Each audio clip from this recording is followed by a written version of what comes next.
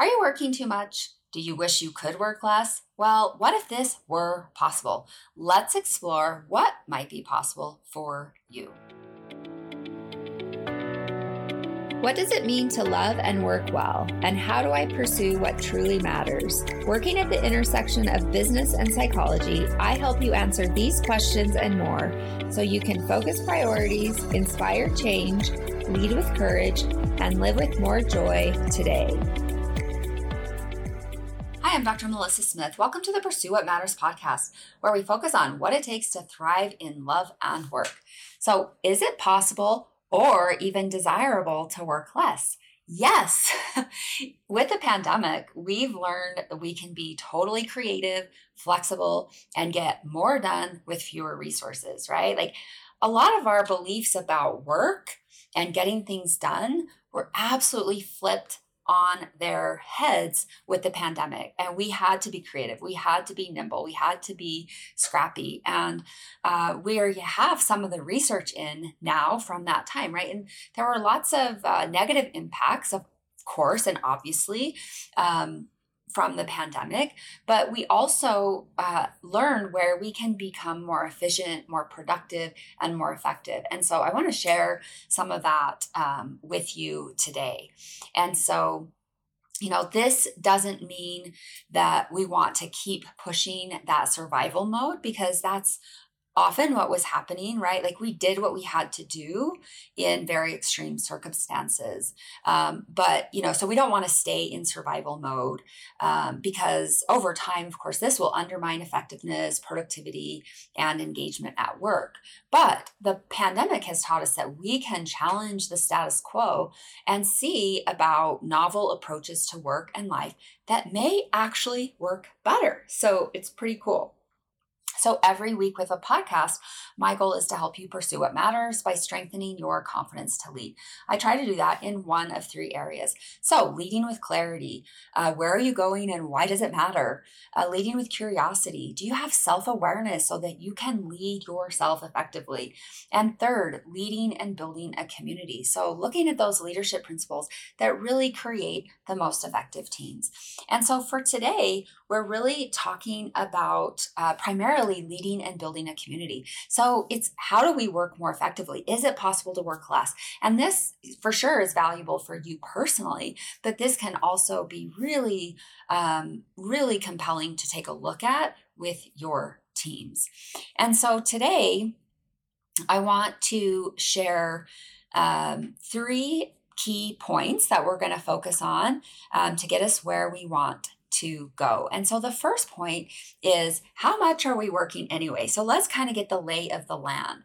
And so the average hours worked per week in the US during 2021 was 38.7 hours. So that's the average, right? That includes people who are working a lot more than that, people who are maybe just working part-time, but we're working about 40 hours a week, so 38.7. So on average, men worked 40.5 hours per week, while women worked 36.6 hours per week. So pretty close there, right? Again, we want to take into consideration part-time work, versus full-time work, right? There are likely more men in full-time work in the workforce than women, or at least more women who are doing part-time work as opposed to men, right? So plenty of women in full-time work, but that's probably a little bit, has a little bit to do with that discrepancy there.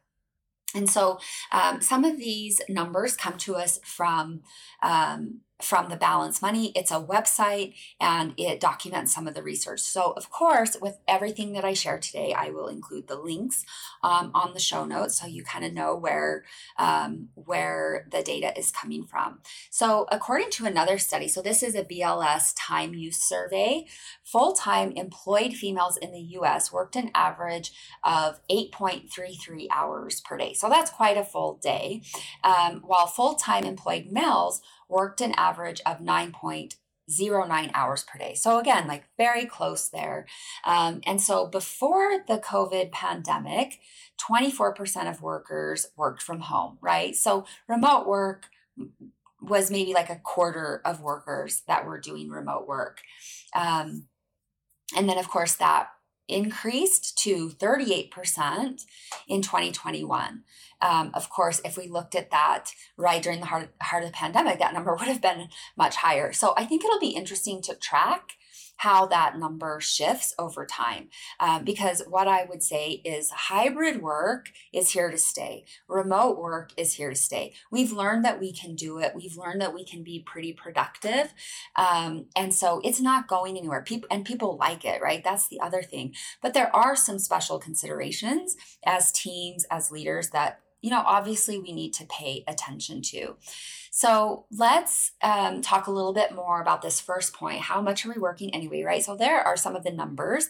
Along with that, we just kind of want to remember, right? And this isn't great news, but work-life balance isn't really a thing in America. We're not really good at that. So according to the Center for American Progress on the topic of work and family life balance, so, then this is looking over decades, right? In 1960, only 20% of mothers worked outside the home, whereas today, 70% of American children live in households where all adults are employed. So, right, we've had a real shift in terms of work-life balance and just family time, right? So obviously this has big implications for the quality of family life. And with sharing that number, right, like there's no implication on my part that, more mothers should be at home or, more fathers should be working outside of the home and mothers should be home, right? Some of these traditional roles, like you could certainly make a case for that. You could make a case for lots of other things as well. So I just want to be clear that these are some of the numbers that they look at in terms of work-life balance. But there's, we want to appreciate that there are lots of other contexts there in terms of how families best meet their needs. And so as part of this, we also want to be mindful that when it comes to work, Americans approach work differently than a lot of other countries out there. So America is the only country without a national paid parental leave benefit. That's a little bit sad to me, right? And, it doesn't mean that this isn't happening, but it's happening more at the state level. A lot of organizations also are making this commitment, but it's not a federal it's not a federal benefit. And so I always think we need to be careful about that because when you see this, you'd be like, oh my gosh, that's so bad. But also it's like, it doesn't mean that it's not happening. It's happening in other ways many times. And maybe you do think it is bad, right? But I guess the point is that,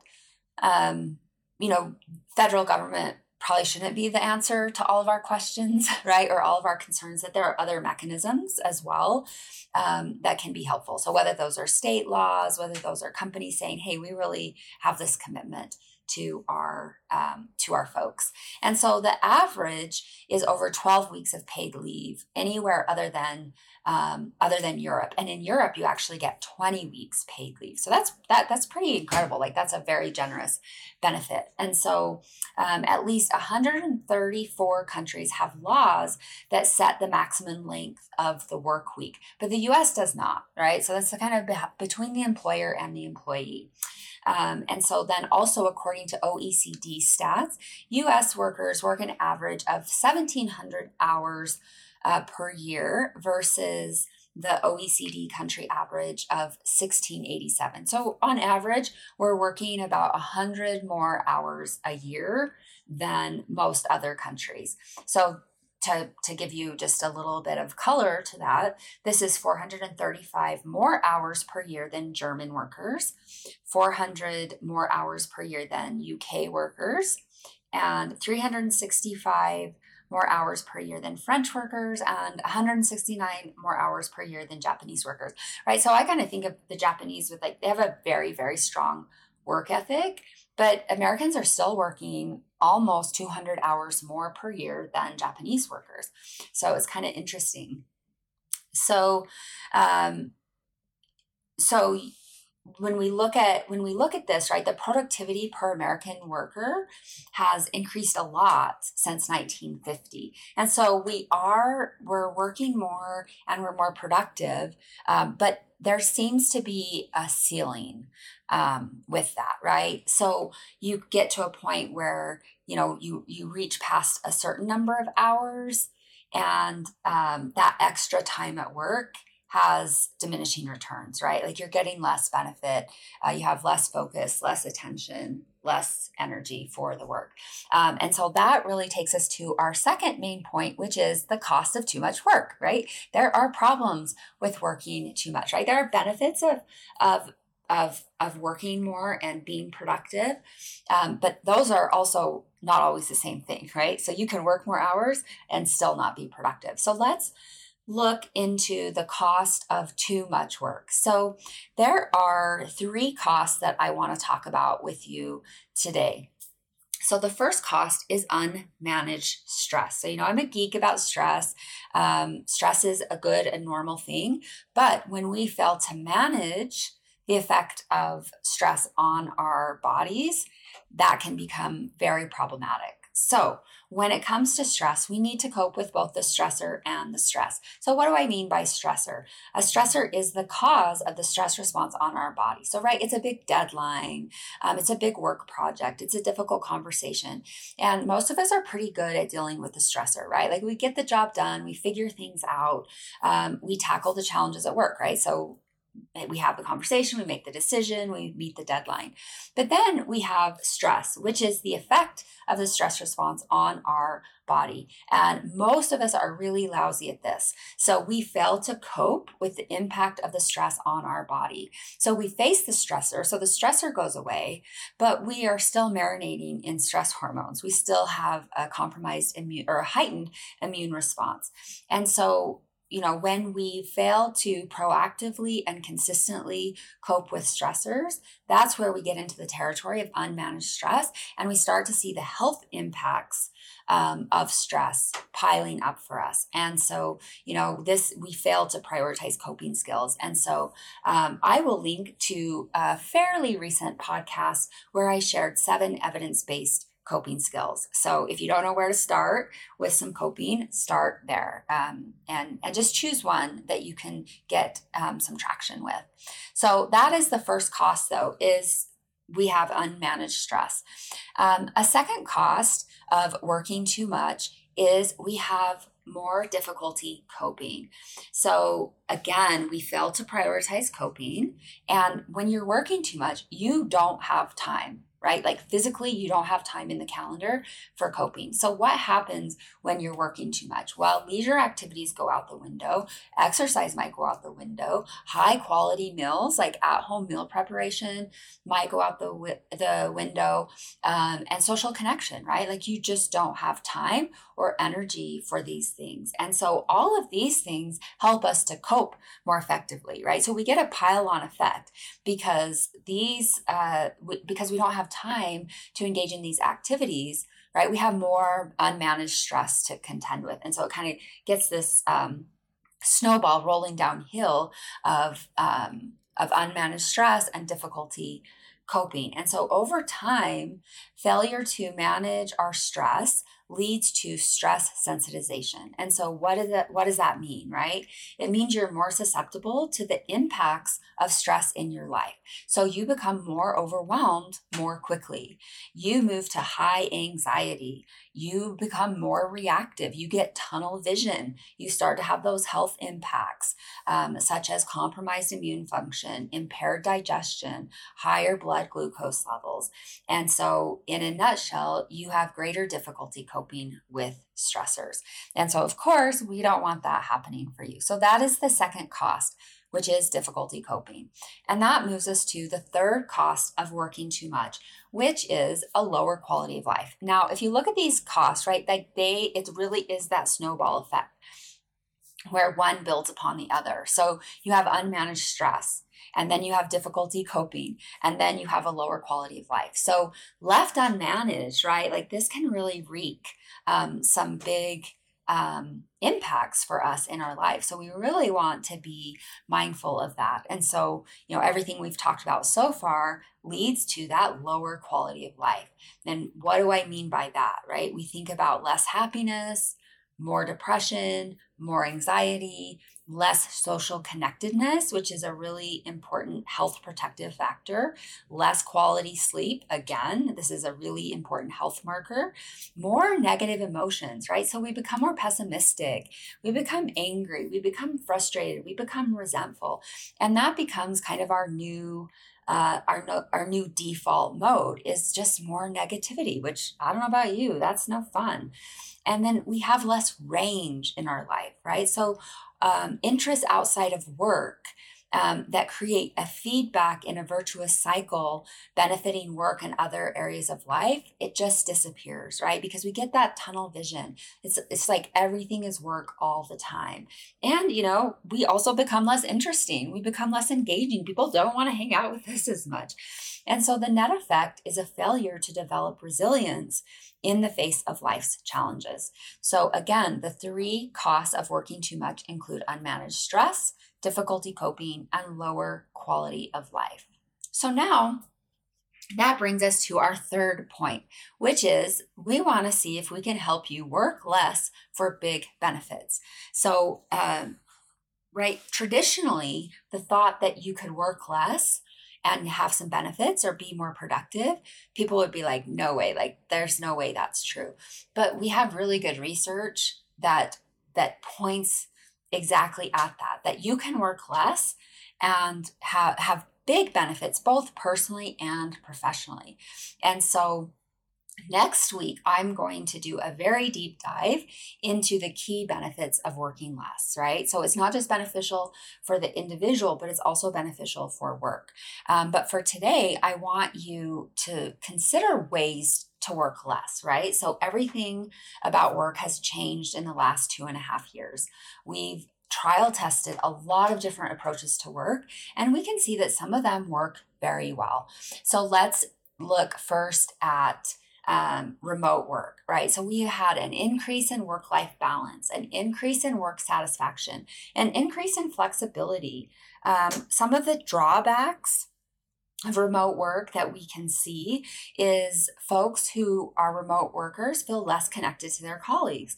They feel less connected to purpose. And there is a potential for higher turnover if these concerns aren't addressed. And so, right, it's not a pure good or a pure evil, but there are some important benefits and costs of remote work. So right, we're looking at considering ways to work less. So let's look at another option for that, which is hybrid work, right? So some mix of remote and in-office work. So there's lots of ways to do this. And again, right, like we've become very creative. So maybe you'll have everyone on one team who have set in-office days so that you have that face-to-face collaboration time, but you also have time outside of the office where you can work individually. I actually think this is a really nice approach.